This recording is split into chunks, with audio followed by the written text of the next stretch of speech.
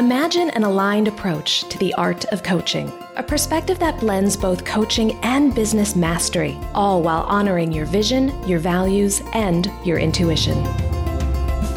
Welcome to the Coach with Clarity podcast. I'm Leisha McDonough, an ICF credentialed coach, former therapist, and mentor for intuitive coaches and healers. I'll be your guide as you cultivate both the skill set and the mindset needed to transform your clients' lives and your own. Are you ready to be a coach with clarity?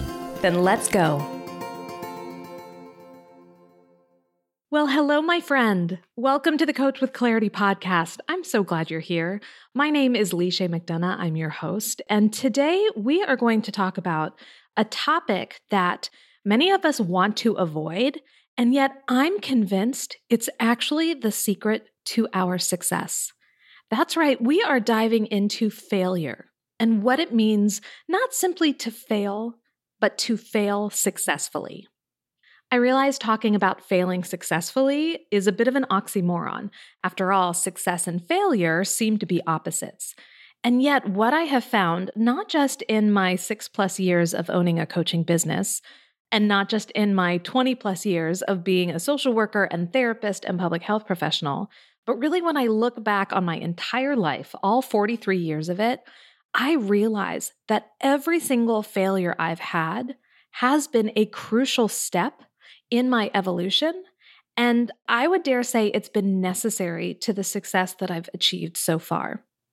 A lot of times in coaching, when we're working with our clients, we are talking about failure, specifically how our fear of failure can get in our way. And then when we're working with our clients, whether it's helping them create a vision or developing a strategy or implementing all of the tactics they need to achieve success, we are doing so from a place of trying to help them avoid failure. And what I might suggest to you today is that as coaches, perhaps our job is not to help our clients avoid failure. Instead, it's to help them redefine their relationship with it so that they can see how their own failures lead to success. So that means really embracing this idea that failure is a necessary component of success. We are not going to succeed unless we first fail. So let me just say that if you're finding it hard to embrace that idea, that's okay. All I ask today is that you create some space to explore the relationship between failure and success, and to recognize that when we fail, it is an opportunity to learn something about ourselves, about others, about the world around us and how we operate in it. It's also an opportunity for us to get stronger, to build our resilience. And then I think failure is also an opportunity for us to develop a greater sense of empathy for others and to heighten our own self-awareness. Failure can be an extraordinary teacher if we are open to its lessons. And so that's what I want to explore today. I am going to share a recent story of one of my own failures, and I'm going to use that as an example of how we can leverage failure for future success. As coaches, this is something that we can support our clients in doing as well. And again, it is entirely understandable that our clients will want to avoid failure.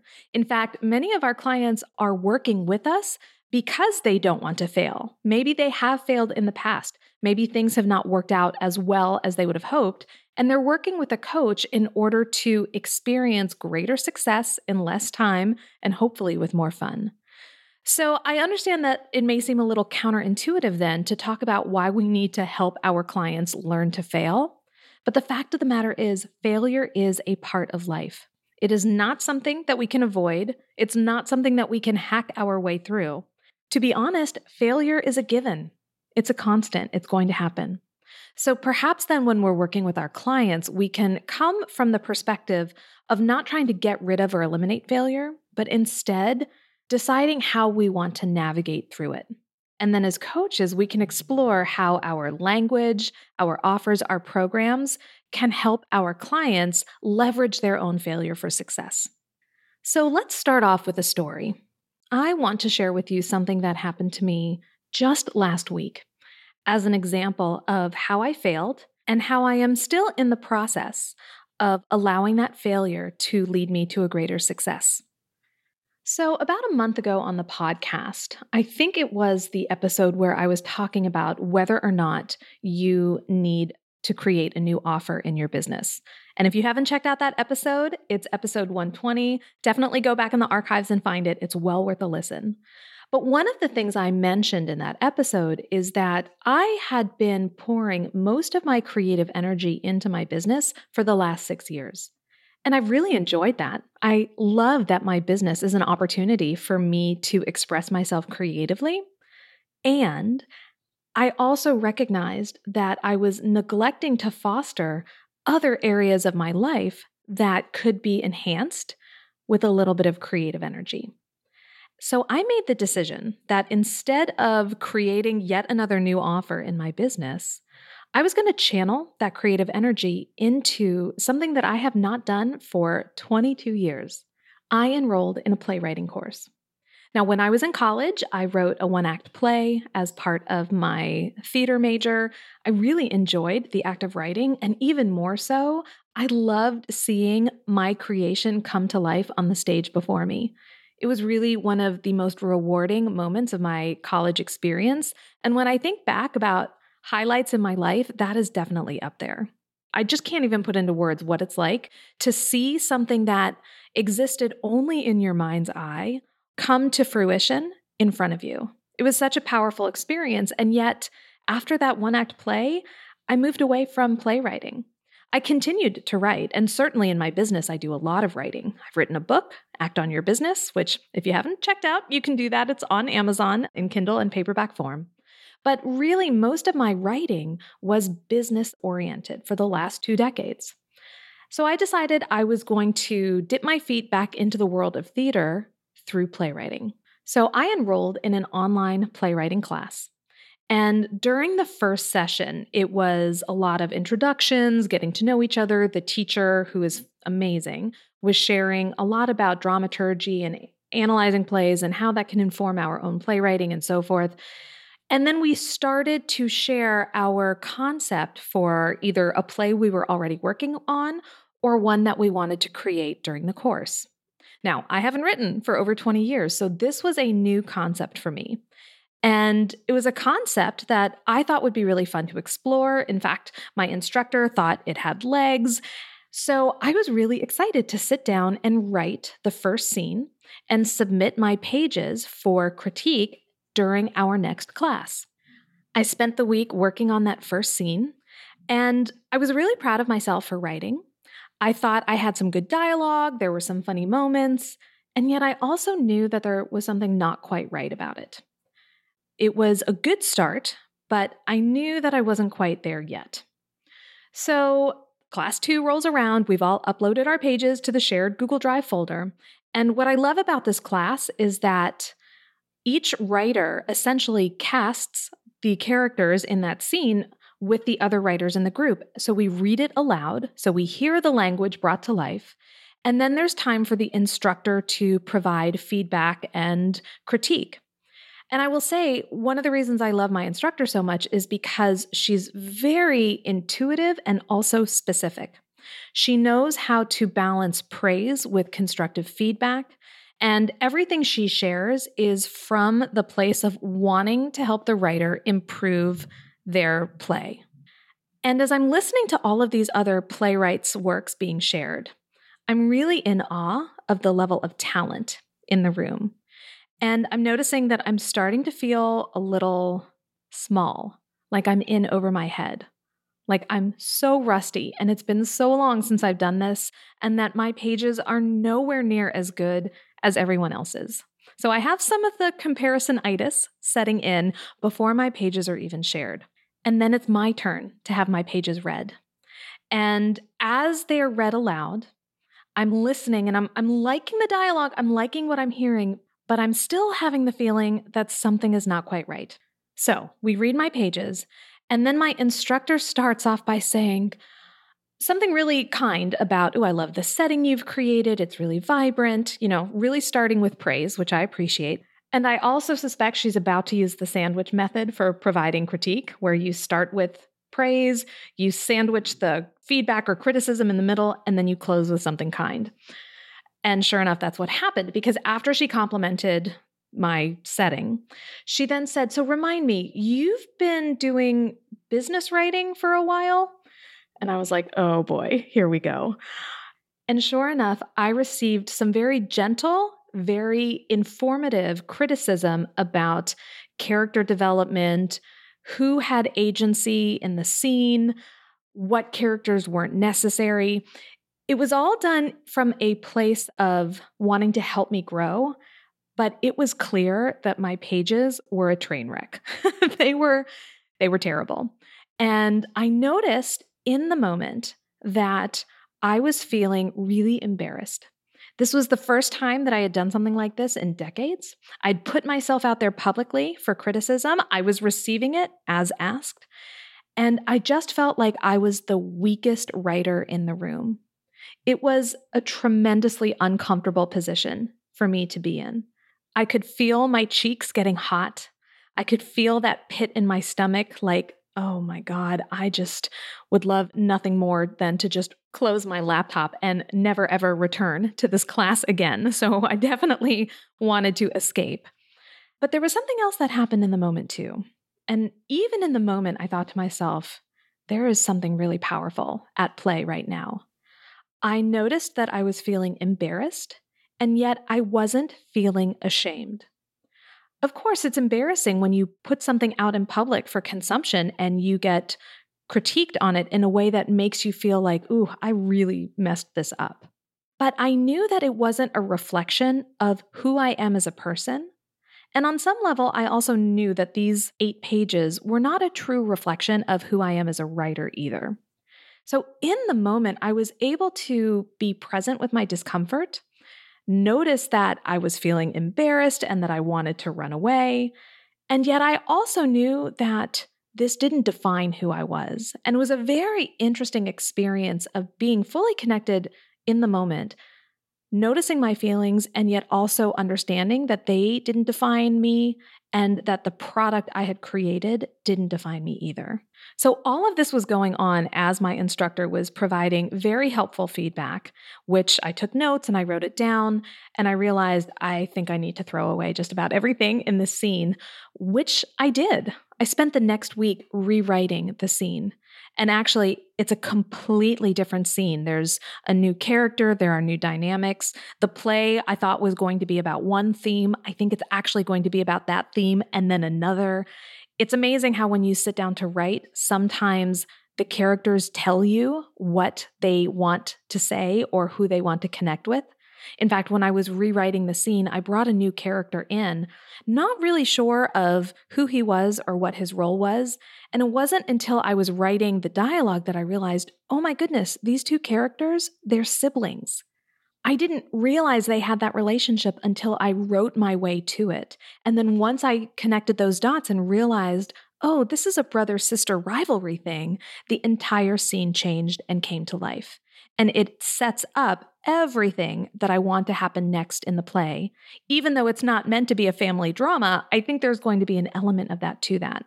So anyway, I completely rewrite the scene, I drop it in the Google Drive, and I wait for the next class and to receive critique. And I won't lie, I was really, really nervous. Like really nervous. I had just completely bombed the week before, and I felt like I was a terrible writer in the eyes of my teacher and of all of my classmates. And the thought of having them read and critique my piece aloud made me incredibly uncomfortable. But I was going to do it anyway. Because one thing I've learned as a therapist and as a coach is that when we can sit in discomfort, there is always a lesson there. So the way the class actually went, we were only able to read a portion of my script out loud, but my instructor prefaced it by basically saying, this rewrite is so good. Even just from the few pages we were able to read, it was clear that the dialogue was more dynamic, the relationships were more defined, it was much more captivating, and I felt like, okay, I'm back on track. I can do this, and I belong here. And it was an incredibly validating experience to hear my instructor say, this is a really good rewrite, and to get some comments from the other writers in the room in the chat, letting me know, oh yeah, it's dynamic. I'm really interested about this relationship. That felt really good. But what felt better was that I knew that I had made a shift in my writing. I knew that the transformation I helped create from that first draft into the next draft was really powerful. And no matter what happens from here on out, having that experience of creating what Anne Lamott calls a shitty first draft, receiving critique on it, and then using that critique to create something stronger, and to know that I didn't run away from that, that was a powerful experience. So I don't yet have an end to this story because I'm still in the course. We meet through the rest of the summer. I'm still writing my play. I'm still seeing what the characters have to teach me. But just in this span of 1 week between the class where I submitted the terrible pages and the class where I submitted the rewrite, I have learned so much about myself and how I respond to failure. And so now I want to share my takeaways from that experience with you and to frame them from a coaching perspective and how we can take these and use them with our clients and also with ourselves. Because guess what, my friend? As coaches, we are going to fail. We are going to have moments where we ask a question that doesn't land, where we get ahead of our clients and make a suggestion they're not ready for. We will have times where we end a session and we think to ourselves, I cannot believe my client just paid me for that. I really did not show up as I wanted to. That's a part of the process, my friend. That's how we grow as coaches. So let's dive into my takeaways from my experience failing publicly in my writing class and how we can apply that to our coaching practices. Here's the first lesson. You have to stay in the room. I mentioned that when I was being critiqued on that first draft, I had such a strong desire to leave. I was feeling embarrassed, I was feeling small, and I just wanted to get myself out of there as fast as I could. There was also a part of me that wanted to drop out of the course and never return again because I was feeling embarrassed. But I made the decision to stay in the room. I stayed and listened to the critique.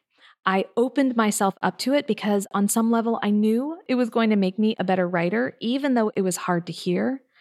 And I committed to coming back the next class. Now, I'll be honest with you, I didn't commit to coming back to every class. In my head, I still said, if this really doesn't work, Lee, if you give it another try and it's still terrible, you always can leave. That's always on the table. But I committed to staying in the room at least until the next class where I could resubmit my pages. So that's lesson number 1. When we are experiencing failure and everything in us is telling us to run away, sometimes the answer is to stay in the room, to stay present with our discomfort, to remind ourselves that we are not going to die from being embarrassed, and that if we're open to it, we can grow from it. Now, I feel like a caveat is in order here. One reason I have emphasized the fact that my instructor is caring and kind and giving criticism from a place of wanting to help us grow is because not every teacher or coach or mentor will do that. Some people, unfortunately, take great delight in shaming their students or their clients or their mentees to the point where it's almost, if not downright, abusive. And I want to make it really clear that I am not asking anyone to stay in any sort of situation where they are being emotionally abused or manipulated. That is an entirely different situation. And in that case, it may well serve you and your future success to get yourself out of that room, to get yourself out of that relationship. But that's not what was happening to me. I was receiving exactly what I needed to hear, even though it made me uncomfortable and embarrassed, and even though my initial inclination was to escape. I knew I had to stay in that room if I was going to get better and if I was going to learn something. So that is lesson number 1. When you are in the midst of experiencing failure, stay in the room. It may feel hard, but it will be worth it. Now, lesson number 2 that I derived from that experience is that it is so important to not just stay in the room, but to be present with yourself. So while I was receiving that critique, I was practicing the very tools that I teach my own students and clients. And let me tell you, this is where my years of mindfulness and mindset training really came into play, because instead of succumbing to the embarrassment, I was simply noticing it. In fact, I used my own scripts that I share with you. I said to myself, oh, look, I'm feeling embarrassed. Oh, look, I'm having the feeling of embarrassment. Oh my goodness, look, my cheeks are getting a little red and I'm having the feeling that I just want to flee. So in the moment, I was very much attuned with my own internal experiences. And as we've talked about on the show before, that's what mindset work is all about. It's about how we relate to our internal experiences, our thoughts, our emotions, our sensations, our memories. That is at the heart of mindset work. And when we can show up in the moment and be present with and for it, that is mindfulness in action. Now, I'm not going to sit here and tell you that it was a wholly pleasant experience. It wasn't. Who likes to willingly feel uncomfortable feelings? I don't know many people, and it doesn't feel good to feel embarrassed or sad or angry, or I'll let you fill in the blank with whatever unwanted emotion comes to your mind. That is not a fun experience to sit with that. And it is often a necessary experience so that we can navigate our way through the moment.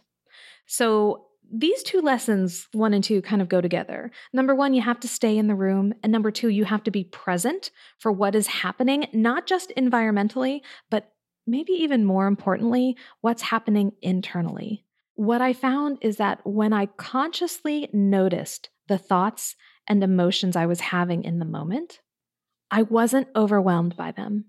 I could manage the discomfort because I was coming from a place of curiosity. It didn't erase those emotions, mind you. They were still very much present, but it did help me navigate them. And that takes me to my third lesson from this experience. We all deserve time to feel our emotions. When the class ended and I hit disconnect on the Zoom call, I just sat there for a while. I gave myself time to feel all my feelings, and I'll be honest with you, they didn't go away when I went to bed that night. In fact, I woke up the next morning and I still had that residual embarrassment. It reminded me of what Brene calls the vulnerability hangover, because I had been really vulnerable the day before. I had shared something I created in front of a group of people. I got justifiably critiqued for it, and I was feeling a little hungover by the experience. I also knew that I was not in the frame of mind to make any sort of decisions while I was still processing those feelings. Those decisions could be, do I stay in the class or do I leave? Do I rewrite the entire scene or find some kernel in there to keep? Do I go to an entirely different concept for a play? I knew that when I was still actively feeling those emotions, I was not going to have the clarity of thought I needed to make decisions. So that was lesson 3 for me, was I really needed to give myself time to feel and process those emotions before I made any sort of decisions moving forward. Now, this is a big one for coaches to really lean into, because oftentimes our clients may come to session and they will be emotionally activated by something that's happened to them, and they may need some time at the beginning of session to vent or to process those emotions. And as coaches, we can create that container in which they can express their feelings and sit with them and notice them. And yet, I know many coaches feel like if they spend too long in that state with their client, if they don't get to action, then they have somehow failed their client. And I just want to pause and reflect on that, because yes, as coaches, we do more than just provide space for our clients to process their emotions. And we do want to make sure that our sessions are dynamic, that we are supporting our clients in achieving their goals and in bringing their vision to life. And sometimes we need a session or two that is really about helping our client come back to baseline, giving our client an opportunity to really work through whatever uncomfortable emotions or thoughts they're having about a given experience. And if we try to rush through that process in order to help them achieve a predetermined goal, then I think we're really doing our clients a disservice. As coaches, we do need to find the balance between forwarding the action and helping our clients move forward towards their goal while not bypassing their emotional experience. And that is a tricky balance. And it's one that we as coaches may not always get right. We may experience our own failures around that.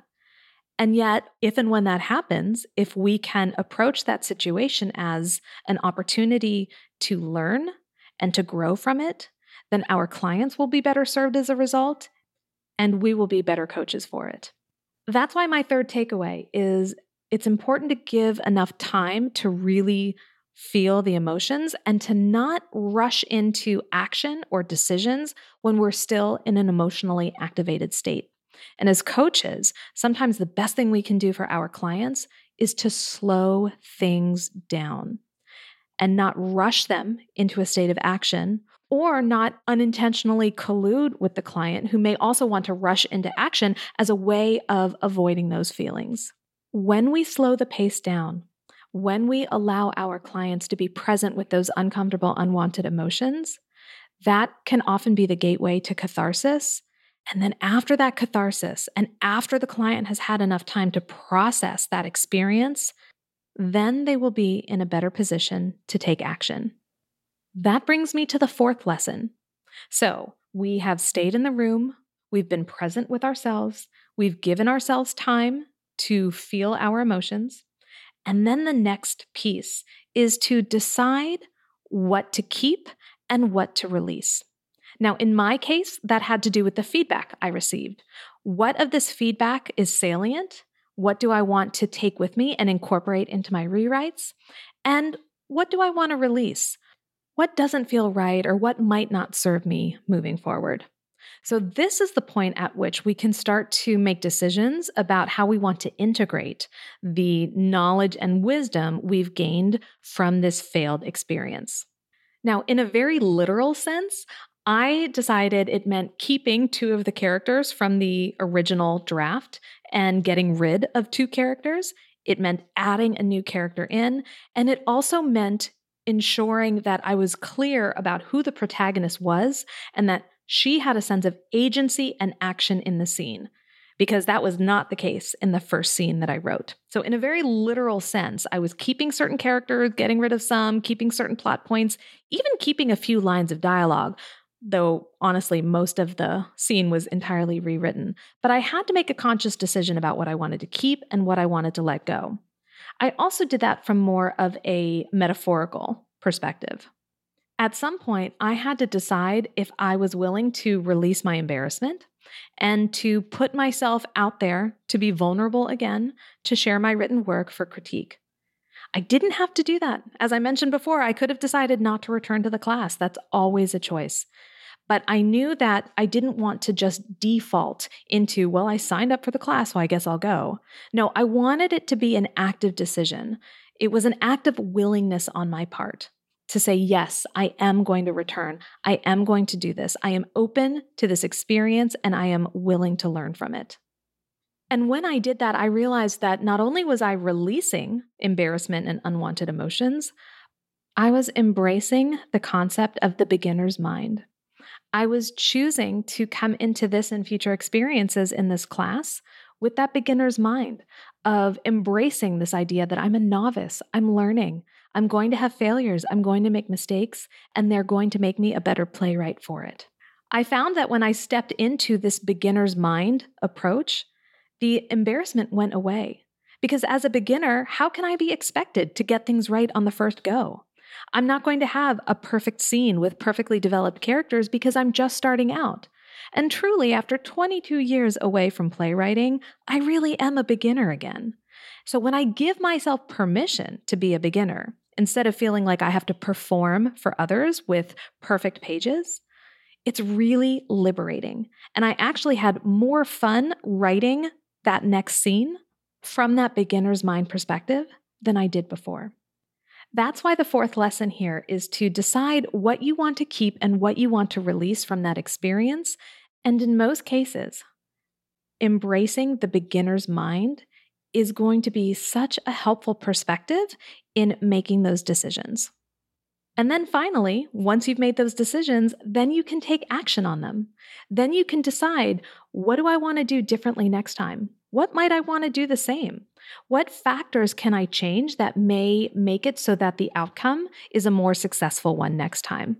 This is where we actively turn that previous failure into a success.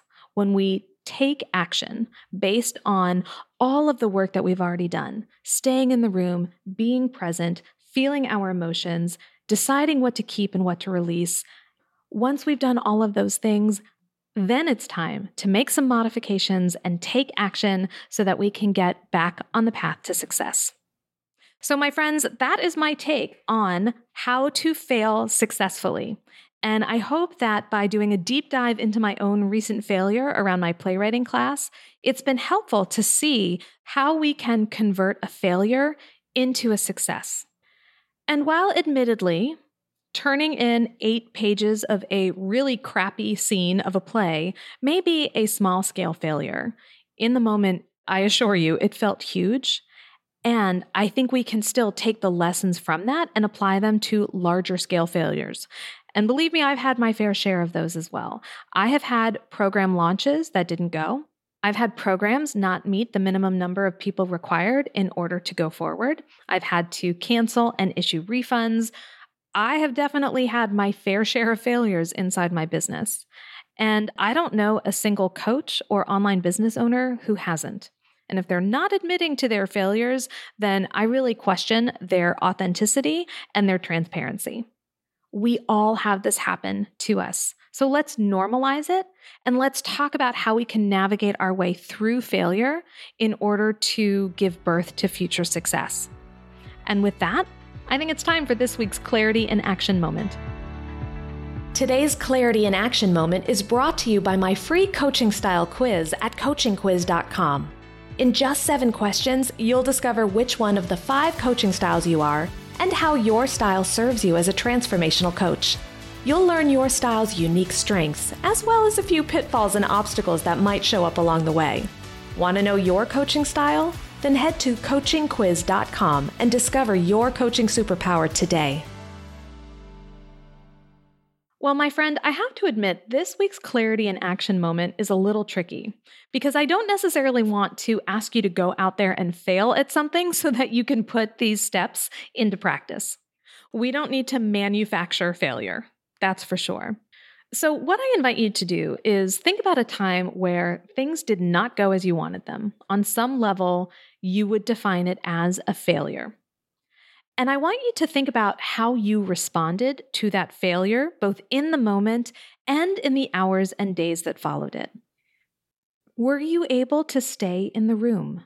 Were you able to be present with yourself and notice your internal experiences? Did you give yourself adequate time to really sit with those thoughts and emotions before rushing into action?